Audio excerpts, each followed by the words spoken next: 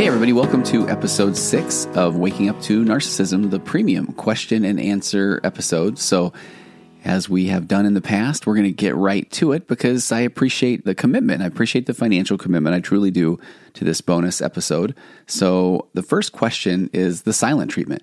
Can you please give me information on when narcissists give the silent treatment? And the silent treatment is essentially just another one of the ways where the narcissist will try to gain control. And let's kind of talk about I'll give you some examples as well. So they actually may give the silent treatment for a variety of reasons. One of the motives is to exert this control over others and still to manipulate them into doing what they want. So by withholding communication and attention for that matter, then the narcissist can make their target start to feel uncertain, anxious, desperate for their approval. And that can give the narcissist this sense of power and superiority. And one of the key things to remember is that even the person asking this question is still doing it from a place of just to oversimplify, the pathologically kind. So if there is silence, you may often feel like I'm in trouble. And maybe that's something that even happened to you as a kid, where if you did something wrong, then your parents would just say, I can't deal with this right now, or I can't believe that that's what you did. And they may even walk out, leave you by your own. There are some that feel that even things like timeouts are some of the things that put people in this position as adults, that if they did something that disappointed the mom or dad, then they were given a timeout and they would sit there and they're supposed to think about what they did. But there are a couple of theories there where one is they just think about ways that they will never get caught again, or the other is that they sit there and think that they are a horrible person because they're a little kid and they are isolated, and being isolated is scary. So if your narcissist and the narcissist in your life gives you the silent treatment, then it's probably because that's what works. That's what causes their partner to feel anxious and to start to then do whatever they need to do just to make things better. So in essence, then that silent treatment is this way for the narcissist to punish somebody who hasn't met the narcissist's expectations, or who has done something, in essence, challenged their authority. So by withholding their attention and then oftentimes their affection, the narcissist can make their target feel guilty and ashamed, even if they haven't done anything wrong. Because again, often this is just the way that the narcissist feels wronged. So then they will pull back into the silent treatment until the pathologically kind person then is the one to try to make the repair effort. And in some cases too, if you think about it, the silent treatment might also be then the defensive tactic used by the narcissist to protect themselves from criticism or rejection. So as a kid, if they were starting to get just lambasted or criticized, then they may have just gone into that, there's that fight, there's flight, there's freeze, freeze or fawn, where in that moment, the narcissist is, as a kid, is just going to shut down and wait till they are just done being criticized or attacked when they're in their view from their parents. So by avoiding communication, then they basically can avoid facing any negative feedback or confrontation that could damage their self-esteem. So it could be this defense mechanism. So overall, though, that silent treatment is manipulative and it's controlling. It's a controlling behavior that is used to maintain power and control in relationships. So I jotted down just a few. Here's some specific examples of how they may use the silent treatment. So one of those ways is punishing the partner. So they give their partner the silent treatment for days, maybe even weeks, as a way of punishing them for a perceived slight or wrongdoing. And again, perceived. The narcissist may just go into silent treatment mode because you disagreed or you didn't do something that you didn't even know that they were expecting you to do. And then during this time, the narcissist may refuse to speak or respond even to the attempts by the partner to reach out. And then that leaves their partner feeling absolutely confused and hurt and desperate then for attention. This is an interesting one too. The narcissist may do the silent treatment to control a conversation. So like in social situations, sometimes the narcissist might use the silent treatment as a way of controlling the conversation and keeping the attention focused on them. Because when someone else speaks, the narcissist may simply refuse to acknowledge them or even respond to their comments, effectively shutting them down and then redirecting the conversations or the attention back to themselves. And kind of in line with what I mentioned just a couple minutes ago, avoiding criticism. So if they even feel like they're about to be criticized or about to be called out on their behavior, then they might use the silent treatment as a way of just avoiding the confrontation in the conversation altogether. So then by refusing to engage in a conversation or acknowledge what someone else's concerns are, they can shut down the conversation before it even gets started and just avoid any potential threats to their ego or their self-esteem. And then it really can be a way to manipulate. So they might use the silent treatment as a way of manipulating others into doing what they want. So for example, they might refuse to speak to a friend or a family member. You see this often. until that person finally comes back to them and agrees to do something for them or meets their demands. Or a lot of time might just be passed. Well, in essence, though, this is what the time passes, and now the narcissist comes back into the life of someone, and the person that they come back into the life of may feel, okay, finally, we can talk again. But to the narcissist, most likely, there's a reason, there's an angle. What do they need from that person? And so by withholding that communication and attention, again, the narcissist can make the target feel anxious and uncertain, and then that increases the likelihood that eventually that person, that target, is going to comply with their requests. Okay, so this next one is a question that I think we're going to probably get off and on throughout the Q&A episodes, as well as on the regular Waking Up to Narcissism podcast as well. It simply is, and I get this one often in various forms, what is the difference? How do you know if your spouse is truly narcissistic or just narcissistic tendencies or emotional immaturity? And then they ask a second part of that, have you seen that anxiety, stress, or attachment have brought out narcissistic tendencies? And then if so, how do you address that? So the answer is yes, or C, all of the above. I guess that doesn't really make as much sense as it does in my head. But narcissism or emotional immaturity really are two different concepts. Even though I like to talk about narcissistic traits and tendencies and emotional immaturity versus narcissistic personality disorder. And in the last couple of Waking Up to Narcissism regular episodes, I tried to tackle the 5 different types of narcissism. But really, narcissism, it is a personality disorder that involves this inflated sense of self-importance, which comes across them with that lack of empathy for others and this need for constant admiration and attention. But emotional immaturity, which I believe is what we're mainly working with the individuals, with the population, that just refers to a lack of emotional development and the inability to regulate one's own emotions effectively without the need for others' external validation. And so where the narcissistic supply or narcissistic malignant narcissism, where somebody is just this grandiose person who puts themselves above all others at all times, then when you look at these different types of ways that people show up with their emotional immaturity, they may be manipulative, they may take a victim status, but it just does keep the other person constantly on guard as well. So narcissists, again, have this grandiose sense of self, and they believe that they're better than others, and they might become angry or defensive when their superiority is challenged. But then if you look at emotional immaturity, on the other hand, they may have a hard time taking responsibility for their actions, and they may struggle to communicate effectively with others, and they may have difficulty forming close relationships. And most of the concepts around extreme emotional immaturity are that the person was never modeled somebody that was taking ownership or taking accountability when they were growing up. And so when I really think more in terms of emotional immaturity when I'm talking about somebody that is being accused of being a narcissist, I feel like one of the first places to look is take a look into their childhood. And I think often when let's just say I have a spouse in my office and they're saying, okay, is my partner a narcissist? And again, I can't diagnose that person if I haven't met with that person and really done a pretty significant inventory or workup on that person. But if you are looking at just emotional immaturity and you go back, they call it a genogram. It's a fancy way of saying a family tree.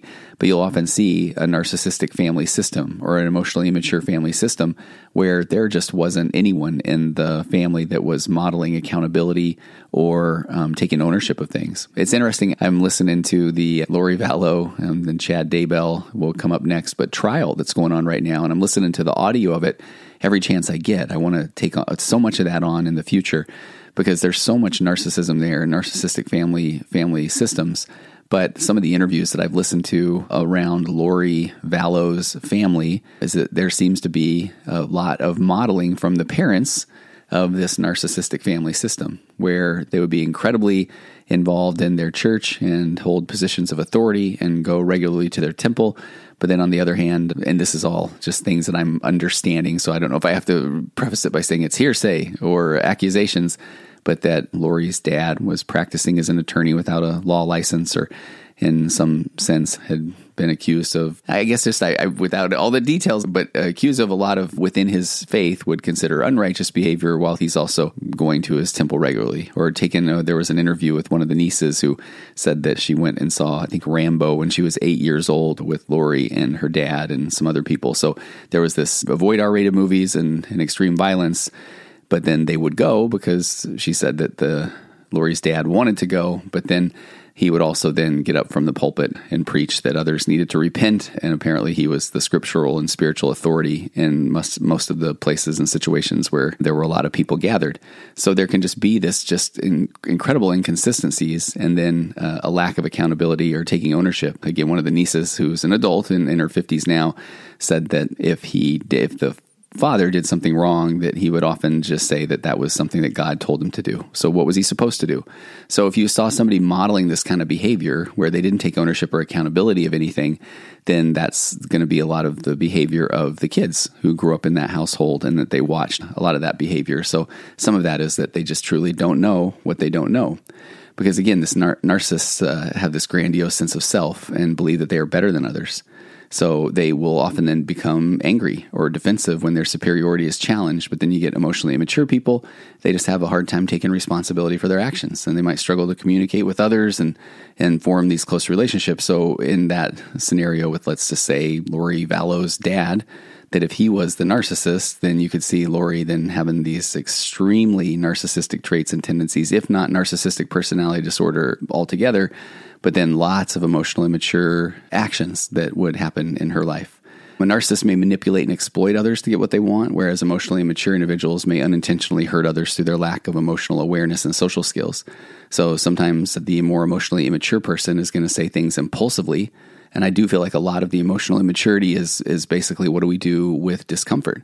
If we feel bad or uncomfortable, do we quickly just say, no, that isn't what happened. I didn't do it that way. You're wrong.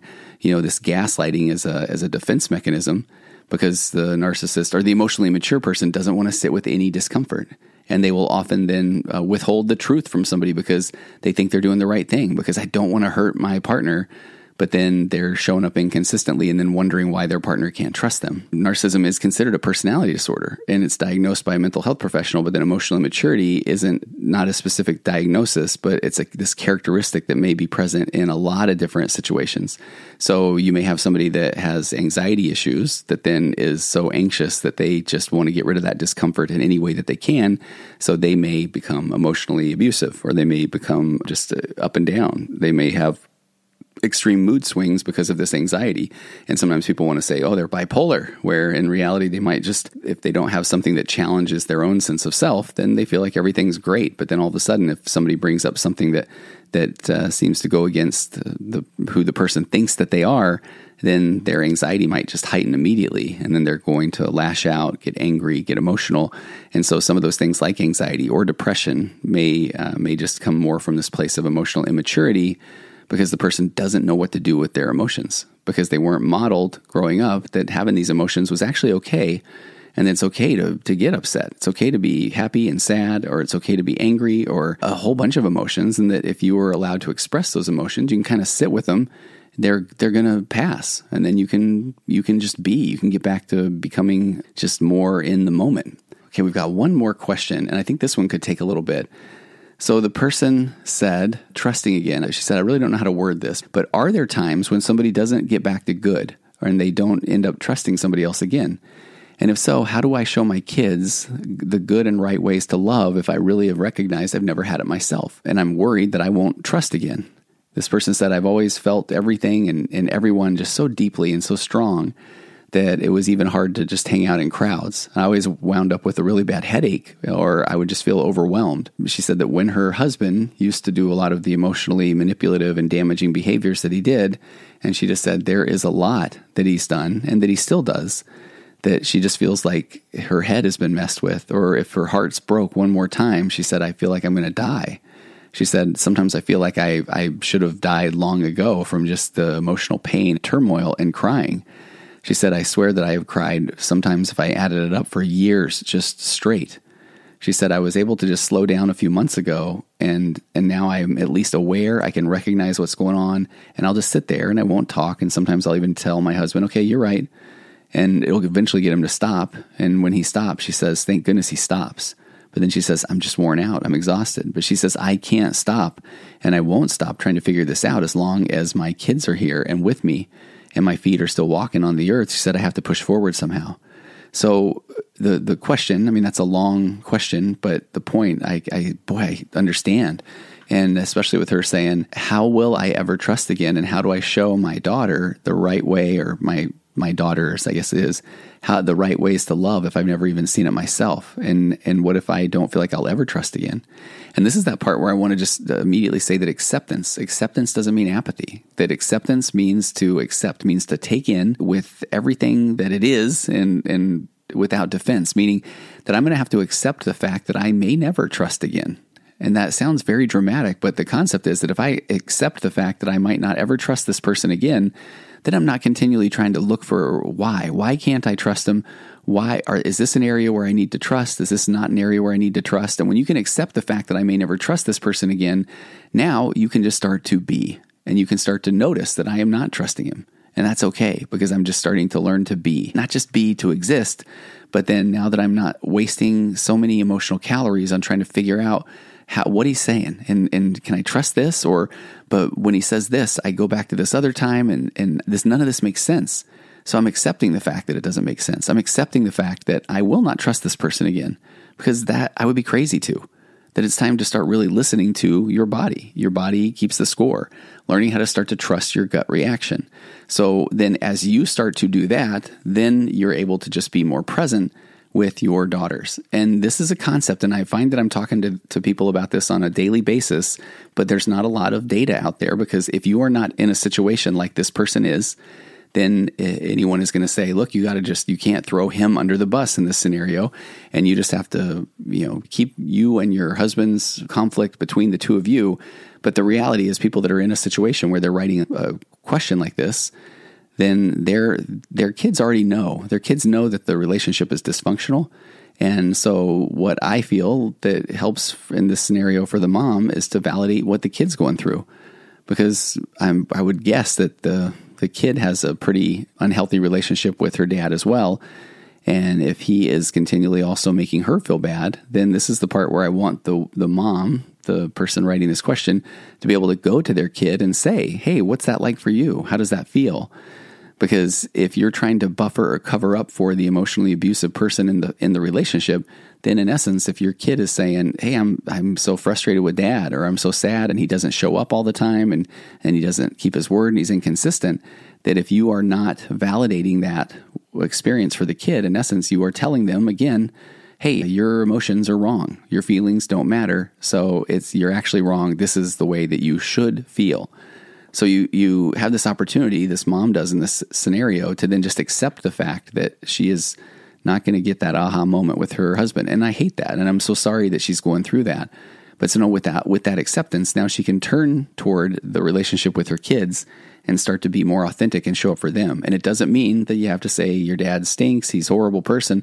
But if you're saying, what's that like for you? And you're asking your kids that, and they're expressing themselves, then you get to validate it and say, man, I know that's frustrating. And I have to be honest, I've felt those similar things, because now they feel seen, they feel heard. It's the thing that most likely you didn't feel throughout the marriage and the relationship. And there's a difference here of parentifying a kid. So parentifying a kid is when you are just so emotionally immature that you just dump everything out on them, that they become your mini therapist walking around, and you just want them to tell you that you're an awesome mom and that you're doing everything great. There's a difference between parentifying a child in that way for your own validation to then being there and validating their feelings and their emotions. And that is what is going to start to turn the tide or change the patterns in your relationship to become more healthy. So I really feel like this becomes pretty nuanced, but if you are in that position where you're even wondering this, then I think that you're hearing what I'm saying, and hopefully it's going to make more sense. You're going to feel like, okay, I'm not ruining my kids then by telling them that I get their point, I understand. And no, you're validating their experience, because they know that the relationship isn't healthy as well. And you want them to start to understand that that's not okay, the way that their parent is treating them, because the kid is going to take that into their adolescence, into their adulthood, into new relationships. Oh, and that's another part of this. How do you show that kid? By validating their feelings and emotions, you're letting them know that they don't need to always tiptoe and walk on eggshells to keep other people happy. Because what we're trying to do now is break the cycle, get rid of that intergenerational trauma, and help them understand that, no, I'm going to express who I am, and I'm not going to hold back on the things that I want to say or how I feel, when I start to date or I get into a serious relationship. I've talked about this on a couple of episodes, and I think this example just sums it up so well. Is one of the people that I met with a long time ago is a woman that was in her 20s, and I was meeting with her, I think more for something to do with grief or loss. But then she just told me a story, and she said, hey, I think you'll appreciate this. And she just let me know that she'd been on a date, and that on that date, the person that she was on the date with said, what do you do for work? And she said, I'm a computer programmer. And then he jumped right into some sort of narrative of, oh, I don't know how I feel about that, or that would be hard to date somebody who is a woman who's in a primarily dominant men's field, like computer programming, because I would imagine people are going to pick up on you, or, that sort of thing. And the client that I was talking to just said, she said, I was so baffled by why we were having that conversation. She said, the normal response I get next is, how do you like it? And what are you working on? And so she said that mentally she went to the place of, hey, can I just get the check? Like, this is ridiculous. And the reason I like that story so much is because this is a person that grew up with a pretty secure attachment with her parents. And so she knew that it was absolutely okay for her to have her own feelings, her own thoughts, her own opinions, her own career. And that if she was going out with somebody that was questioning her career, that she didn't even understand why were we even having that conversation? Because that is not an emotionally mature conversation. If she had been more emotionally immature herself, or had not been raised with the ability to feel heard and understood, then she might have then said, yeah, I know, you're right. It does seem kind of weird, right? I mean, I don't know. Sometimes I'm not even sure if I really want to keep being a computer programmer. That's what the person who was not allowed to have their own feelings and thoughts and emotions, how they would respond. I love that example, because if I go back to this question, that this mom now has a chance to really allow her kids to know that it's okay to have their own thoughts and emotions, and they do not need to tiptoe around people so that they won't get the other people mad, because that is going to show up in their adult relationships.